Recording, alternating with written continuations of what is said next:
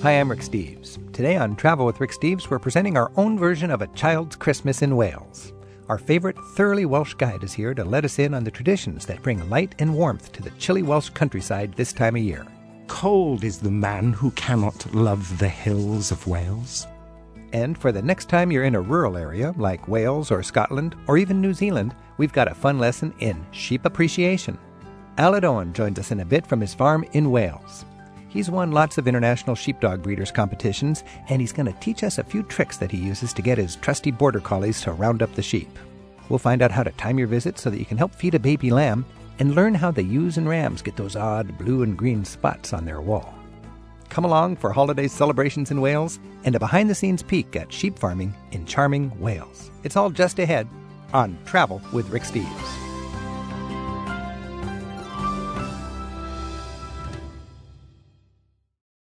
We're learning to appreciate sheep and the shepherds and even the dogs that herd them, coming up on today's Travel with Rick Steves. Hi, I'm Rick Steves. With the scenic Welsh countryside as our setting today, let's start out with a taste of the holiday traditions that make the Christmas season in Wales so special. Martin Delandovitz, a friend and fellow tour guide from northern Wales, has joined us to talk about the holiday season in that corner of Britain. Martin, people think of going to a lot of places during the holidays. Why would somebody go to Wales during the holidays, and what would they experience? That's a very good question. Wales is on the west of Britain, and it rarely freezes. And it rarely gets very cold. Warm sea, well, relatively warm sea. So you can expect rain. So it gets dark early, drizzle. It gets dark at about 4 o'clock in the afternoon. You can expect drizzle, but it's not going to freeze. Okay. Yeah. Now, are people in a special mood during the holiday times? They are very much. A lot of today popular culture. Wales is always sort of ambivalent. The trouble with Wales is it has its past, its great traditions, its great thing. But we watch Hollywood movies. And so it's pulled in one direction. The young people are pulled in one direction, which largely consists of consuming far too much alcohol and far too much food, the usual Christmas fare. Whereas there is and you have to be honest about this, some of the Christmas traditions, although in some places they've always lived, the old traditions, mostly they're being given the kiss of life, they're being revived, but they are becoming increasingly popular. So when you think about Christmas time in Wales, is this small town, conservative, Yes. homey? Is there are the churches full during Christmas time? Yes, if at any time of year. You see, Wales always has been and still is in terms of Britain. When we talk about England, Scotland, and Wales comprising Britain, Wales is still the most religious part of Britain. People, the greatest percentage of the population still attend places of worship. What is unique about a family Christmas celebration in Wales? How would that be different from in England, for instance? Well, the first thing, I come from Gwynedd, I come from the west of Wales and the northwest of Wales. The first thing to say is that Welsh is the language. Therefore, if you go to a midnight service, or if you were to go to any other service, the service is almost certainly, unless specifically otherwise, it's in Welsh. And so the hymns, the carols that are sung there are in Welsh. And that is a real difference. Sing me a classic Christmas carol where I'd recognize the melody, but in Welsh, okay? Right. Now, it's strictly not a carol, but it's internationally known, Let's hear a little bit of it in Welsh. Oer yw'r gwrs yn methu caru, fa la la la la la la la la. Hefynyddoedd anwyl Cymru, fa la la la la la la la la. Iddo ef a cair cynhesaf, fa la la la la la la la la. Gwyliau llawen flwyddyn nesaf, fa la la la la la la la la. Whoa, I should have known. A Welshman will sing at the smallest opportunity. Hey, that's wonderful. Now, was that literally Deck the Halls? No, you see, this is it. It's not specifically a Christmas carol. It's winter. The first two lines, Oer yw'r gwrs yn methu caru, hen ddynyddoedd anwyl Cymru. Cold is the man who cannot love the hills of Wales. Okay, so this is a holiday appreciation in the winter of Wales. But give me a Christmas carol, actually, just a few lines in Welsh, if you can. Ar gyfer heddiw bore'n faban bach, y ganwyd greiddyn Jesyn faban bach. Y cadarn ddaeth o Bosra, ddeddfwr gynt ar Seinar, y iawn gaid yn galfarian faban bach, yn signo bron marau a faban bach. And what did we just hear? It's an old song which is sung usually at a service called Plygain, which is peculiarly Welsh. And it's Ar gyfer heddiw bore. Because today is the morning on which the root of Jesse was born, you get these people coming from Bosra, from China. And by his birth on that morning, Christ was tied to his fate on Calvary. Well, and the bit that I like best, foreshadowing Calvary on Christmas. Yes. In his birth, he was tied to death while feeding on the breast of Mary, which I think is a lovely touch. Yeah. And so you've got I can just picture a small town in Wales where everybody's sort of spilled into the church. And it is. See, Plygain is a funny service. It's held somewhere between 3 o'clock and 6 o'clock in the morning on Christmas morning. Really? And it's a leftover from pre-Reformation times. You know, Henry VIII reforming the church in the 1500s. Well, it's neither midnight mass, nor is it morning service with communion. It's fitted in between. In between, so people lose a night's sleep. That's right. Because anybody who goes to that service is going to go to the midnight mass. Absolutely. And the Christmas morning. Well, they might do, or they may just do Plygain. And what people do is they hang around in different parts of Wales. They have different things they do. They might just play around in the streets, or they might join and make taffy, as they do here in America, the special toffee. But the thing about the Plygain is it's sung then, and it's not organised. It may be a very short service, but you'll get up to 18, 20 different parties of people singing a carol. You can't sing a carol that's already been sung. So you must have a repertoire of at least 20.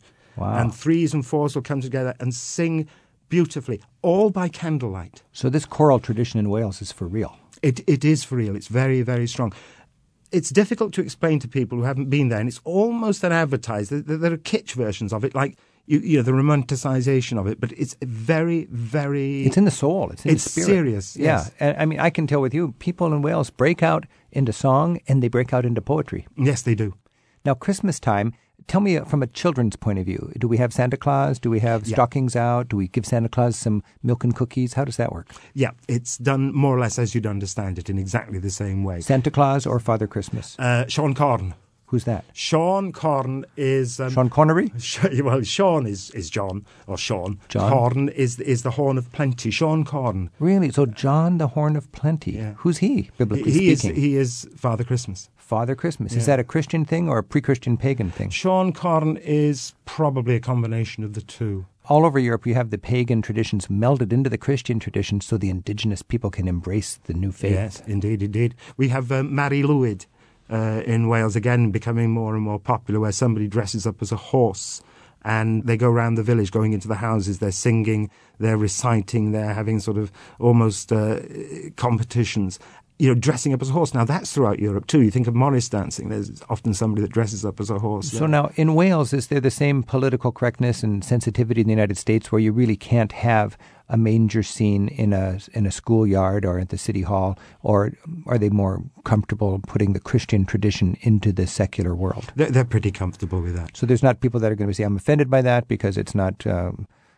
some other religion's holiday. It's just, this is the time to celebrate Christmas in Wales. And the schools can do it and the city hall can do it. Yeah, pretty much so. Give me the chronology. Is it basically the same as the United States? You'll have a big family dinner, you'll go to a midnight mass, the family will be together, and Santa Claus arrives and the kids open up the presents on Christmas morning? Yes, that's about it. I mean, other countries, Germany on the 24th rather than on the 25th of December. But generally speaking, yes, that's the case. Ireland has a little Wren Day after Christmas. Yeah. Does Wales have something similar? Yeah, we have hunting the wren. What is that? On the 12th night. 12th night is January 6th then, right? Yeah, unless you're using the Julian calendar, in which case it's the 14th. Or well, whatever, like but Italy has the same thing. That's right. What form it took in Wales is people would take a live wren. Now, of course, you wouldn't get away with... First of all, the 12 days of... This is the 12th day after when the wise men finally brought the gifts to the Christ child. Yes, as I understand it. Okay, now, so when that happens in Wales, we have the hunting of the what now? Hunting of the wren.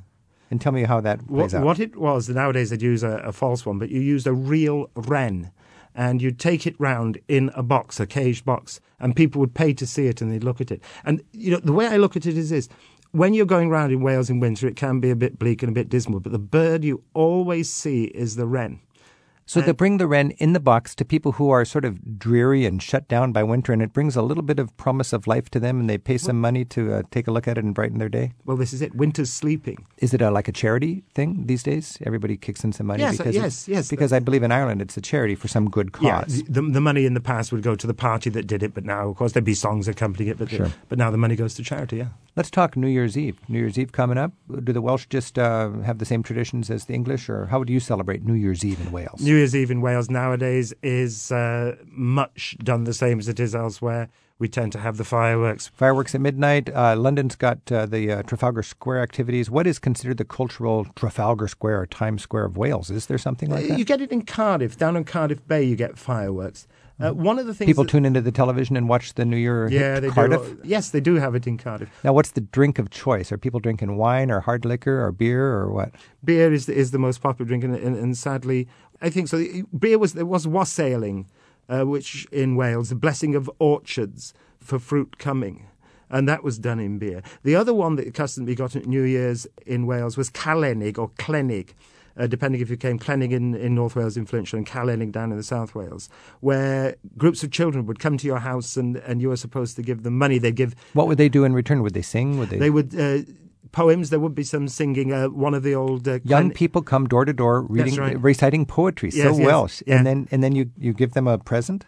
Yes, one of them is mi godais heddiw mas o'm tŷ, and this is from South Wales. Am cwd am pastwm gyda mi, a dyma neges ar eich traws, sef llanwn cwd a barachaws. And what this is I got up early this morning, I got my stick and I got my bag and I came out, and here's my message to you: fill my bag with bread and cheese. Fill my bag with bread and cheese. Would bread and cheese satisfy the kids these days? Well, no, I don't think so. Now, in the United States, we dedicate the first day of the year to overcoming the partying from the last night and watching a great football game. What's the activity on the first day of the year in Wales? You get New Year's rugby, because rugby is the game particularly in South Wales, but again, traditions, and played at Christmas. There was a game. New Year's rugby. Is it sort of the big cup game then? Yeah. You get on New Year's. It's not the big cup games, but it's all over Christmas. On Boxing Day, the day after Christmas, and on New Year's Day, you get these rugby games. And in days gone by, and we're talking, certainly recorded in the 17th century, there was a game called Knapan, which approximated to rugby, but was played between whole villages.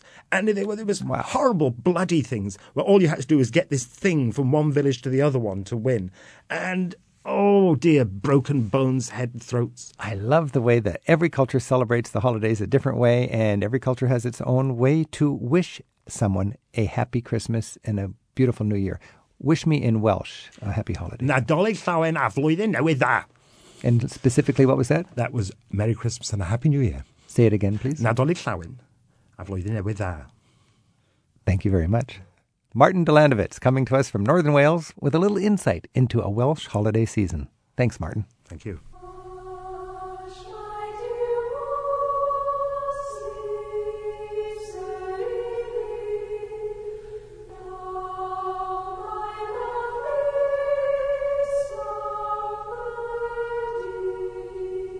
We're placing a call to Conway in Wales next, as the owner of a sheep farm that welcomes visitors lets us in on what it takes to make a living raising sheep.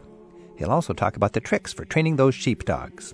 We're at 877-333-RICK. It's Travel with Rick Steves.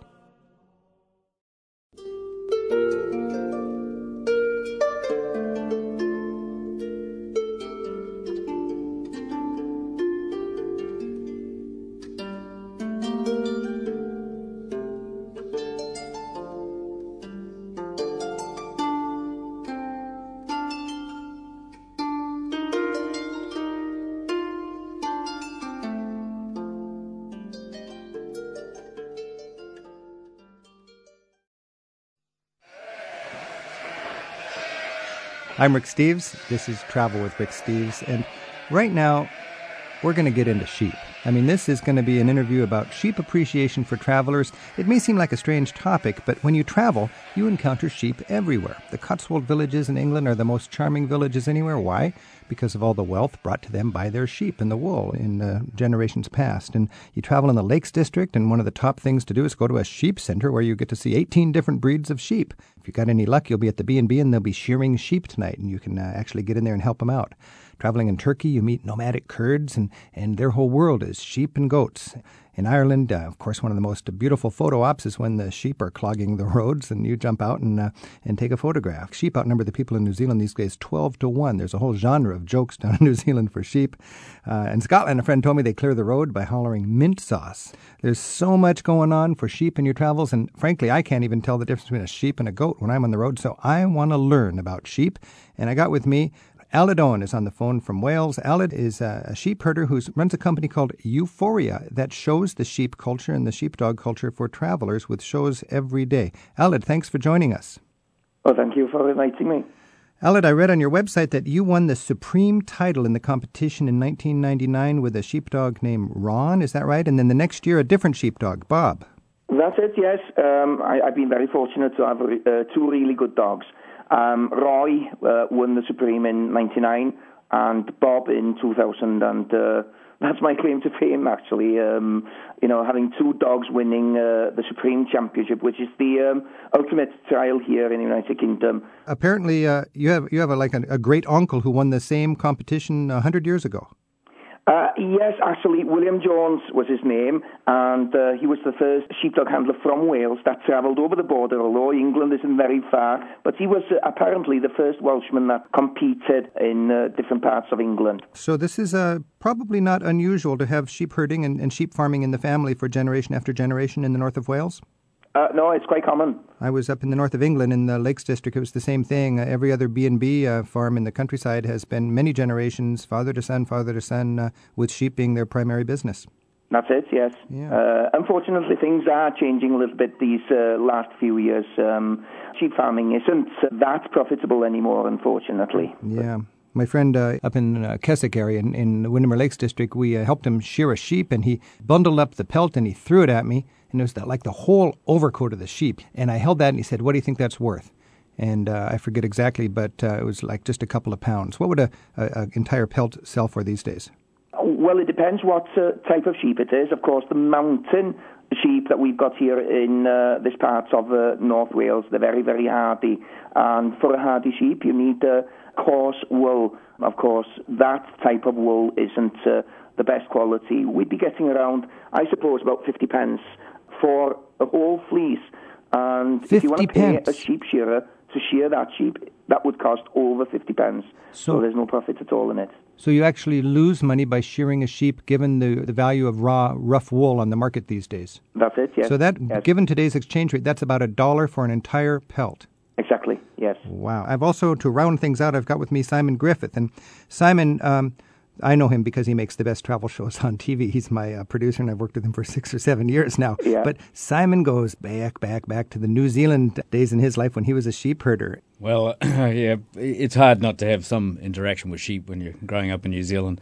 My dad was a veterinary surgeon, and my brother-in-law was a sheep farmer. So I kind of grew up spending a lot of time on sheep farms. So you'd help out. There's a boy around and he'd help out? Yeah, you're telling me. He'd have dogs as well, but then I was kind of like an addition to his dogs, and had to run up the hills and so it's kind of all hands on deck. All hands on deck, yeah. I heard in 1982 there was 72 million sheep in New Zealand, and today it's down to 43 million, but that still outnumbers New Zealanders more than 10-1.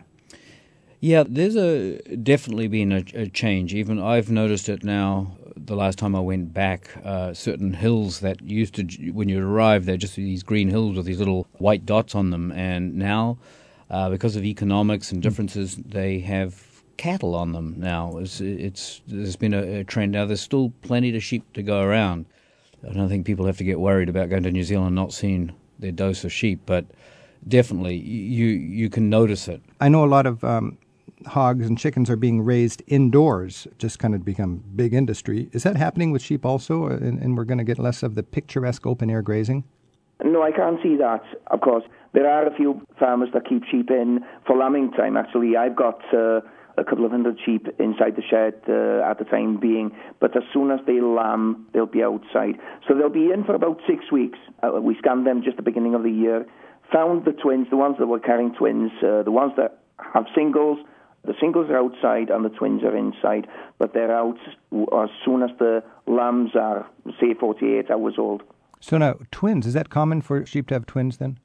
It is very common these days. Of course, since the war, farmers were given subsidy to improve the land.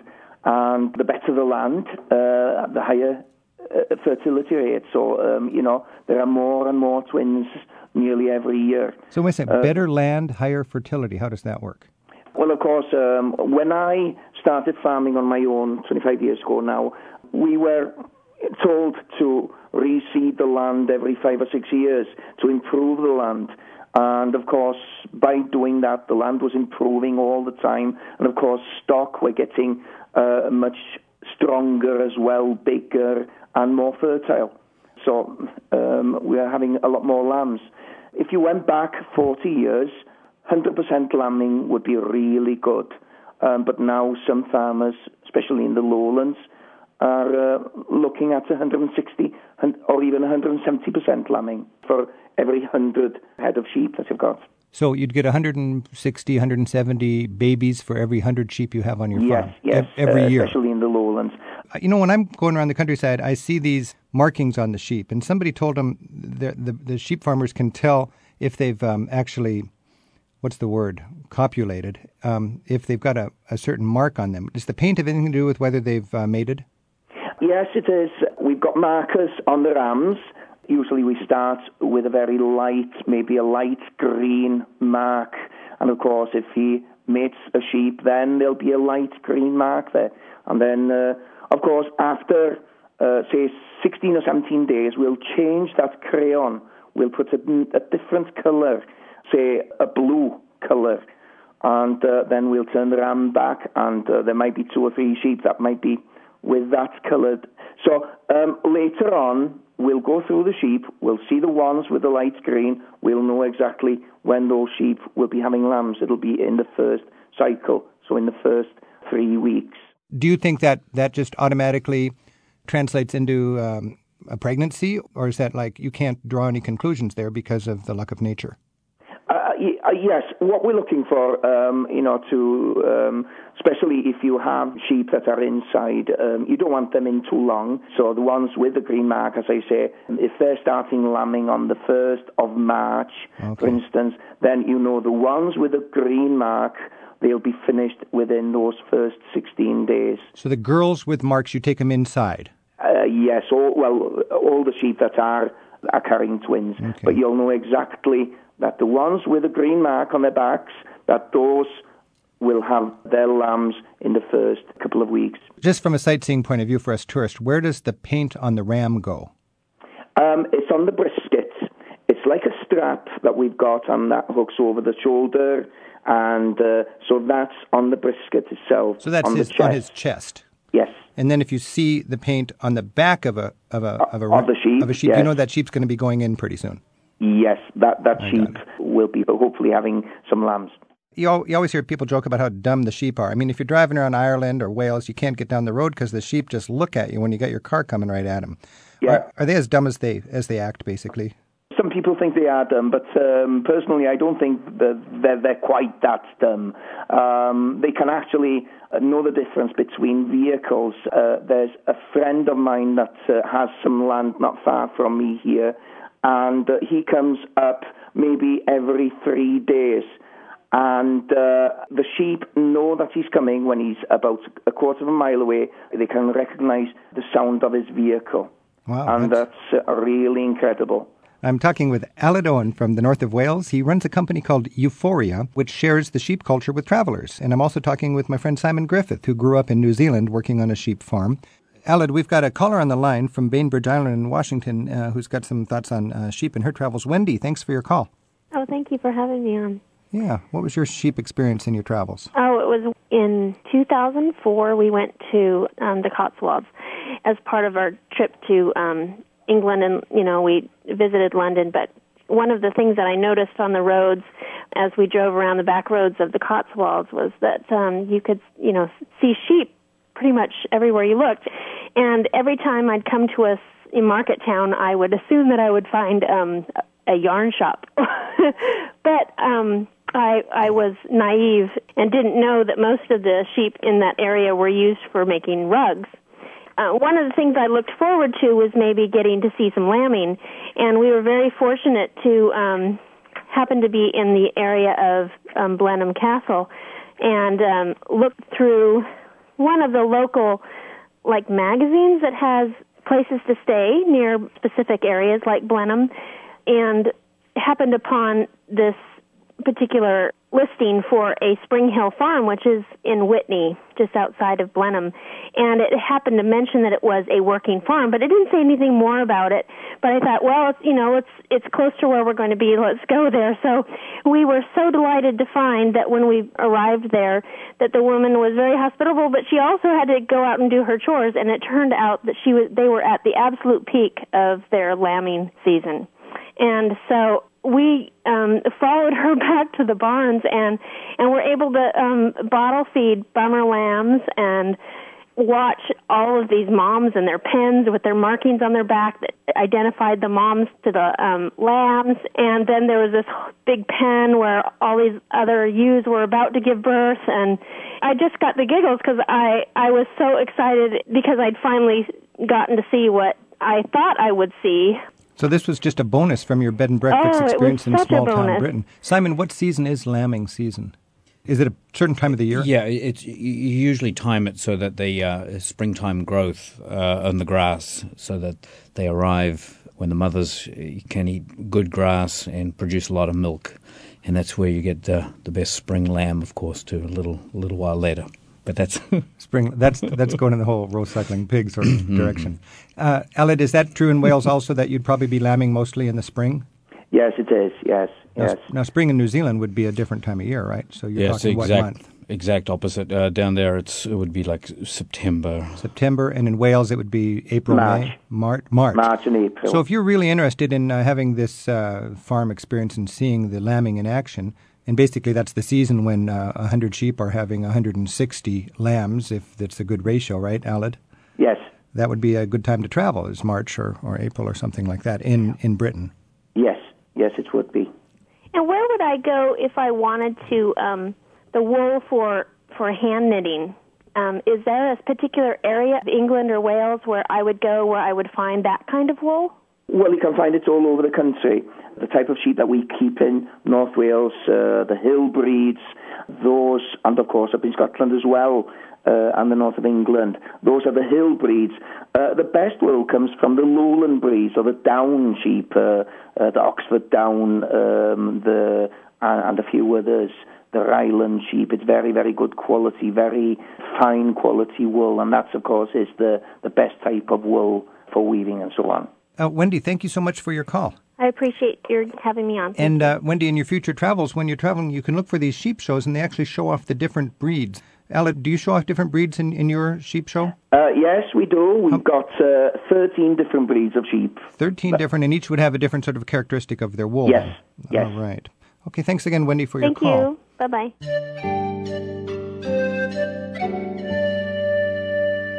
From a practical sightseeing tip, children love to feed sheep and goats. Is it dangerous? Have you ever had a child lose a finger by feeding goats or sheep?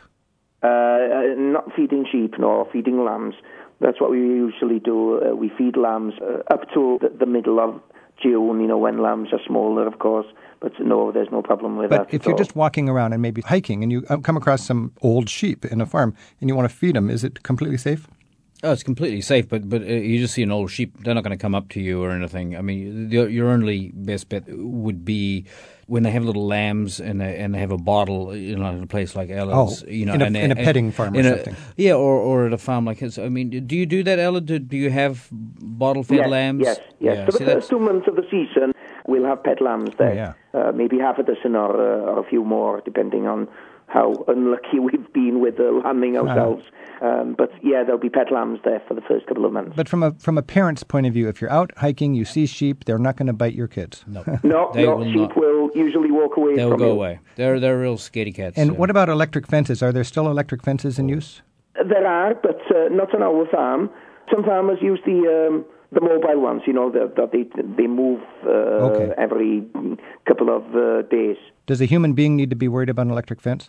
Well, I hate them. I don't like them at all myself personally. But my advice would be to avoid those. Yeah, because to avoid them. Nowadays they pack a punch. Really? And How do you test it? You get a long piece of grass. And then what happens? And then you won't feel anything. And then as you slide the piece of grass toward the electric fence, you'll start to feel the pulse. So you can slowly build the electric shock power by sliding the grass toward you. Yep. Wow. My dad always told me if you touched it on the inside of your hands, the impulse would make your fist grab it. So you could test it by hitting it on the back of your hands when there's no way to grab it. That's a good suggestion, but they're not. Electric fences aren't that powerful, but the other suggestion is don't pee on them. Don't pee on them. Why not? Yeah. Best thing to do is to get somebody else to test it. Aled, right now, you're doing sheep as a business, but as you said, it's tough to make money with wool. Are you having to supplement your income by opening up to tourists and putting on your demonstration and your cultural show? Yes, that's the whole idea. Of course, 10 years ago, we had 550 head of sheep and 90 head of cattle. And, of course, BAC broke out. The mad cow disease broke out 10 years ago. And the cattle went downhill. Well, actually, we were only getting around 50% of what we were before BAC broke out. And, of course, in the late 90s, lambs started to go downhill as well. And, of course, in 2001, foot-to-mouth broke out in this country, so that was devastating. So that was what made me diversify. Boy, what a frustrating thing, because you have no control over that. No control whatsoever. You could be the best sheep farmer in Wales, and still your economics could be dictated to you. Yes. Wow. Well, I hope that sheep farming doesn't just survive as a tourist attraction. Do you think that the sheep culture and the farms and the sheep dogs and so on will survive? I hope they will. Of course, people have to eat. And these hills that we've got here in the United Kingdom, this part of Wales, and of course the north of England, you can't do much with this type of land other than keep sheep and a few cattle. We can't grow any corn or anything like that. So it's marginal land. On the tops here. So, and of course, you've got to have farmers to keep the country looking as well as it does. So hopefully there will be something for the future generations. Wow. Well, I can attest to how the sheep add to the ambience of Wales, that's for sure. Yes.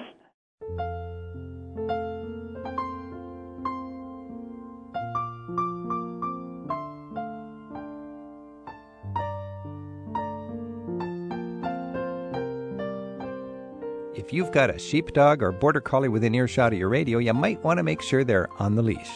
That's because coming up next, Aled and I will demonstrate some of the calls that he uses to train his dogs to herd the flock. Plus, we have a new set of listener travel haiku. It's just ahead on Travel with Rick Steves.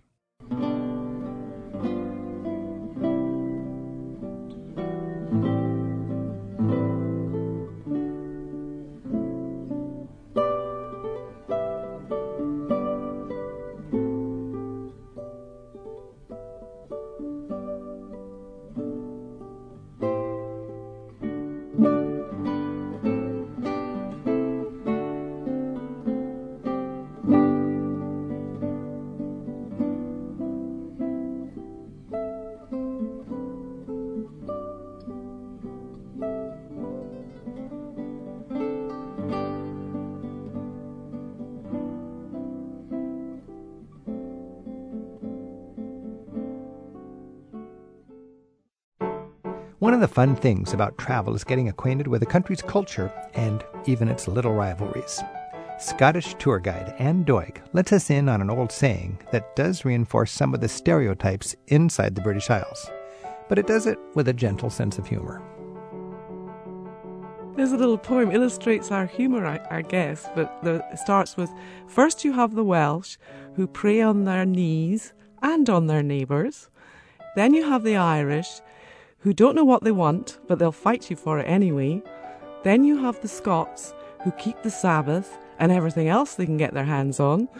And then you have the English, who are a self-made race, which absolves Almighty God of a great deal of responsibility.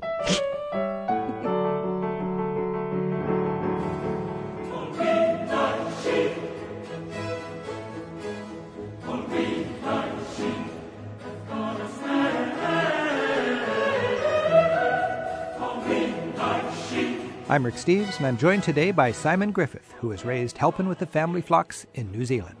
And on the phone from his farm in North Wales is Aled Owen, who's recognized as one of the best sheepdog breeders in all of Britain. Now, one thing I was so impressed when I visited your farm, Aled, was the mastery that the sheepdogs had over the sheep and the mastery you, as the herder, had over the dogs. Can you explain a little bit about how you work with the sheepdogs? How do you train them? How are they able to just mesmerize these sheep? Well, of course, the dogs that we use here on this farm are Border Collies, originally from the borders of Scotland. It's a breed specially to work stock. They'll actually work cattle or reindeer and, of course, sheep. It's a natural instinct that they've got. You can't train this instinct into a dog. It's got to be there before you can do anything with him. It's lovely to see some of these pups, 7, 8, 9 weeks old, take them out to the sheep and to see that instinct. Wow. And, of course, we can't start training them until they're physically and mentally strong enough. So, 8, 10 months old before we can start properly. And part of the training is getting them to respond to your whistle for different commands? Yes. Of course, when they're pups with their mother, they look up to their mother because she's the one that's feeding them. The mother is the center of attention. Once they're weaned, when mum gets fed up with them, of course, we start feeding them, then they'll start looking up to us, to the handler. And that's the bond that we want. We want that dog to understand that we're their friend. So you replace the mother, actually? Yes, in a way, we take over from the mother. Once pups are 6 to 8 weeks old, the mother gets fed up of them. So we start feeding and taking them over and talking to them and so on. So that's when the training begins. Aled, I was so enamored by your command of the dog with the whistles. Can you share with us some of these whistles? First of all, just mechanically, do you whistle with a little metal whistle, or do you whistle with your fingers, or nothing at all? I whistle with my fingers, especially when the dogs are quite far away. When they're close by, I use verbal commands, such as come by. Doesn't make much sense, but come by means go to the left. And the whistle command that goes with that command is a short, sharp whistle. Would you like to hear it? I would love to hear it. Okay, this is it. So that's the go left command. Go left, and that would be come here in sheepdog jargon. Yes, in a way, yes. And what's another whistle then? The go right command. So that is a two-tone command. And, of course, you've got to have these commands, these whistle sounds, very different to each other, especially when the dog is, say, half a mile or even further away. It's got to be distinctive. Wow. And what's another command? The stop command, which, of course, is the main command. If your dog doesn't stop, then you've got big problems. And this is the stop command. The verbal command is lie down, and the whistle command is... So it's a high-low type of whistle. And then what else would you communicate to a dog when you're out there doing your work? Right. If I want the dog to come forward, again, it's a different type of whistle. You can tell him walk on, and the whistle command is, which is the same sounding type again, but of course very different to the others. Okay, so that would bring the dog and the sheep, obviously, toward you. Yes. And are those the 4 major commands? Stop, go to the left, go to the right, and bring them forward? Yes, and of course the recall, if you've driven, of course here on the mountains, we need sometimes to drive the sheep up to the top of the hill. And so we get the dog to do that, obviously, while we're standing down the bottom of the hill. And once the dog has driven the sheep far enough, then you can call the dog back. And that whistle sounds a little bit like this. And that's to drive them away? No, that's to call the dog back. He's already driven the sheep away. So they come back without the sheep? Without the sheep. Leave the sheep up there, and the dog, you whistle the dog back. Okay, so I'm going to be the student dog, okay? You give me the whistle, and I will tell you what I'm going to do. Okay. I'm running over to the left. That's great. Is that right? Yeah, that's correct. I'm running to the left. Now tell me something else. Stop. I'm stopping. That's great. I stopped. Okay, now I'm ready to do... They're so frisky, aren't they? They just want to help out. Yeah, and the next command. Oh, I'm going to the right with them. I'm taking them to the right, Aled. That's great. I'm taking them. There's 6 of them. Stop. I stopped. That's another stop. I'm bringing them to you. Yes. I'm bringing them in. That's it. Now what do I do? Stop. I stopped. Now I'm gonna leave them and I'm gonna come back to you. Yeah, that's great. Oh, I'm a good sheepdog. Yeah, you'll make a really good sheepdog. Oh man, that was fun. I can see how you can get trained. Yeah, yes. What are you going to reward me if I do a good job? A pat on the head, usually. That's all? And, of course, a few kind words. That's the reward that these dogs get. Oh, man. Just kind words and a pat on the head. Yeah, that's it. That's all they need. Hey, and they love it. Simon's having a good time listening to this. Simon, how does that relate to the sheep whistles and so on that you grew up with? It's actually very, very, very similar. It's just hearing Ayla talking in Wales and New Zealand, very similar. I mean, each farmer can have a slight variation both in the words and the whistles, but essentially it's all exactly the same. And then the one thing to kind of keep in mind is that, that as you're sending the dog away, you have to sort of think left and right, and then as the dog's coming toward you with the sheep in between you and the dog, you have to give sort of reverse your left and right because you have to think from the dog's point of view. But in New Zealand, there's one other type of dog, because the Border Collies were imported from England originally, and they're still used as very much the way we just heard. They're silent, and they have this incredible eye connection they stare at the sheep, and in New Zealand they're just called eye dogs. They don't bark at all. It's just purely their presence. At first the sheep move because they just see the dog, and then sometimes it comes up to almost a stare-off between the sheep and the dogs. And as Ayla can tell you, he can give some whistles to like walk up, and you have to tell the dogs to kind of keep walking toward these sheep that keep staring and staring. So he's hypnotized them almost. Oh, absolutely. They can be like staring at each other's eyes, and then the dog always wins, I think. But in New Zealand, there was also another, because the flocks of sheep were much bigger, I think, than back in Britain. They developed another breed called a Huntaway, which also just works sheep, and they do actually bark, but they muster sheep with their voice more than barking. Yeah, because I don't think barking is a very classy way to sheep. Well, when you've got like maybe thousands of sheep and you're working and they're way over the hill completely, you can't see the dog. You have to just trust the dog, and you're telling the dog just to go to the right, and keep going to the right.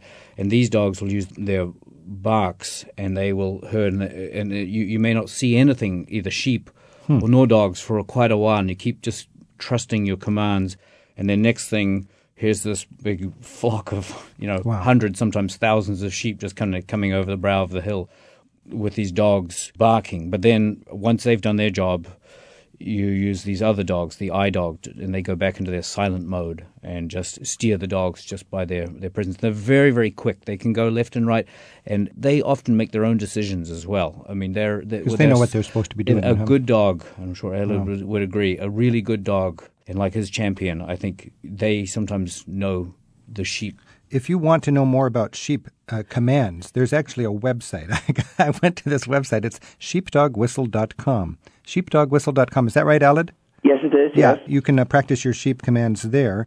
I want to talk very quickly to help tourists know what they're looking at. First of all, when you're traveling, Aled, how do you tell the difference between a male and a female sheep when you're just driving around? Is there any way easy? Well, the breed of sheep here in North Wales are Welsh Mountain sheep. The males have horns. The females don't. Okay. So that's the pretty difference. Basic. That's the easy way to tell them apart here in North Wales. That's in North Wales, but it's Yes. it doesn't always apply everywhere. Most sheep these days, they haven't got horns at all, like the Suffolks, which is a very, very popular sheep over here, and of course in America as well. You don't see any Suffolks with horns. But if you see a sheep with a horn, you know it's a guy. Yes, you've got to maybe turn him over to have a look. I'm so much more tuned into my sightseeing now. This is great. Now, we know that some cow breeds are for milk and some cow breeds are for beef, right? Is it the same with sheep for wool versus meat? Yes.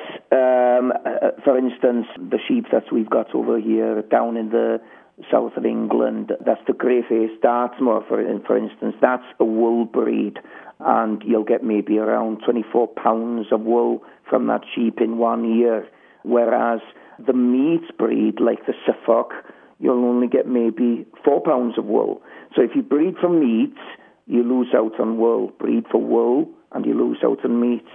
If you're breeding for meat, does the quality of the meat you're producing, is it affected greatly by the quality of the food they're eating? I know in Spain, for instance, that the pigs that are fed acorns make by far the best jamon, and the bacon from the pigs that eat in the valleys of the acorns is very, very expensive. Would that be true for sheep as well? And would people who really know their lamb meat be tuned into that when they go shopping in Britain? Well, people always ask me, why is the hill breed or Welsh lamb so tasty? And I think that it's the type of sheep that we keep again here is a very agile type of sheep. It's got to be able to walk miles in a day, whereas the lowland breeds like the Suffolks and the Texels and so on, they're very, very heavy sheep, and try and move them more than 200 yards and you'll be struggling, so it's a heavier type of sheep. Well, that's what I think anyway, that the tastier meat comes from that type of sheep, the more agile type of sheep. Oh. Actually, one thing I can add that I learned actually being in Europe is the sheep that are famous around Mont Saint-Michel and in Brittany. It's almost a marshland, a salty marshland, and that's a very, very sought-after lamb as well, because connoisseurs of good lamb can actually taste the salt and taste the sea and taste the... So their meat is definitely affected by what they graze on. All right. And what is mutton? Mutton is meat that's over 12 months old, a sheep that's over 12 months old. So it's the opposite of roast suckling lamb. Yep. Roast suckling lamb would be the most tender, right? That would be lamb that has only had mother's milk. That's it, yes. Is that popular in Britain? The spring lamb, that's what those are the lambs that sell best. Is that the term, Aled, is spring lamb? Yes. Because I think roast suckling is a little bit of a turn-off. In Spain, they're a little cruder and they just call it roast suckling. But the opposite of that then would be mutton. Yes. Very old, tough, yes. gamey. Yes, but of course years ago that's what most people ate, was mutton. Yeah, and I heard Prince Charles was just trying to spiff up mutton's reputation. Yes. Why would he do that? He's doing a good job. Why would he be promoting mutton? Well, of course, again, going to the hill farms with the poorer grass, it's very, very difficult to fatten them. So years ago, farmers used to keep their lambs for another 12 months, so they'd be 18 months old by the time they'd be ready. So that's what mutton was, you see. But of course, what most farmers in the lowlands are looking for is for a lamb that will be ready by the time it's 6 months old or less. If you want to eat mutton in a restaurant, can you find it on a menu? Actually, I haven't seen any mutton for years. For how many years? Lots of years. Lots of years, okay. I can't recall seeing mutton on the menu at all. We'll see if Prince Charles can bring it back. Aled he'll be featured on one of our TV shows on public television, and Aled has a wonderful farm near a town called Corwen, Corwen. It's in North Wales, which has, I think, the greatest concentration of sightseeing attractions, arguably anywhere in Britain. I love Northern Wales. Aled has a very welcoming farm that he lets the travelers come in, and we had a fascinating experience during the season. His website, you can learn more about it, is a clever name, Euphoria. That's his company, ewe-phoria.co.uk. In Britain, rather than .com, they have .co.uk. When does Euphoria welcome guests? April onwards until the end of October. And Aled, I want you to, I'm your sheepdog again. Give me the commands and I'll tell you what I'm going to do. I'm going to the left, Aled. I'm going to the left. I'm stopping. Now what do I do? I'm stopping. I got my sheep here. They're not going anywhere. I'm your dog. I'm coming forward. I'm bringing them forward. Am I correct? I'm still bringing them forward. Oh, I don't know what to... Oh, I'm stopping. Yes, I'm stopping with my sheep. I'm taking him back to the right, Aled. I'm taking him back to the right. I'm stopping. I've stopped with all the sheep. It's cool. Okay, I'm coming back in. I did my job. That's great. Hey, here's to the sheepdog. Aled Owen, thank you so much for joining us. Okay. I want to thank Simon Griffith for being with us and bringing a New Zealand angle on sheep herding. It was a pleasure. And Aled Owen from Northern Wales, thank you very much and best wishes with your ongoing work. Well, thank you very much. We'll see you again, I hope, soon. Okay, thanks. Bye-bye. Bye-bye. I can clear the path and scatter the herd, spread 'em far and wide across the earth. The whistle blows one high, one low. As long as I hear that whistle, I go. Standing high on a hill over the sea, I'm the true Prince of Wales and the Queen loves me. I earn my place in history and they call me Corgi. Tell us how you've been inspired in your travels in the form of an original haiku poem. The radio section of our website at ricksteves.com has details on how to send us your submissions. Here are some recent examples of what listeners have sent us. Erin Cole of Sioux Falls, South Dakota gets to hear Travel with Rick Steves on South Dakota Public Radio. She wrote this haiku about her visit to San Diego. The beach at sunset, wading in the cool water, so worth the car trip. Kelly Westhoff from Minneapolis keeps a haiku blog online at haikuby2.com. She shares this one about Maui. Vacation dreaming. Did you know there's a place called Haiku, Hawaii? And she adds this one she wrote in Rome. Sticky tabletop. Hot waiter winks, and I will forgive anything. And KUOW listener Clay Schwen of Mukilteo, Washington, sends us this one he calls Visiting the In-Laws. 1,600 miles. Good to see you. Yeah, you too. Where's the liquor store? Travel with Rick Steves is produced at Europe Through the Back Door in Edmonds, Washington. There's more on our website. That's where you'll find links to our guests, a forum for you to post your comments, and a link to send us your original haiku. That's also where you can listen to this program again and search for prior shows by topic. It's all in the radio section at ricksteves.com.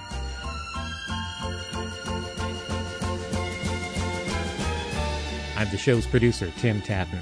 Join us again next week for Travel with Rick Steves. Rick Steves has spent a third of his adult life in Europe, researching and writing guidebooks. His now classic, Europe Through the Back Door, teaches the skills of smart travel. At Rick Steves' online travel store, you'll also find guidebooks for London, England, Great Britain, and Ireland. To learn more about Rick's guidebooks for Britain, Ireland, and beyond, visit the travel store at ricksteves.com.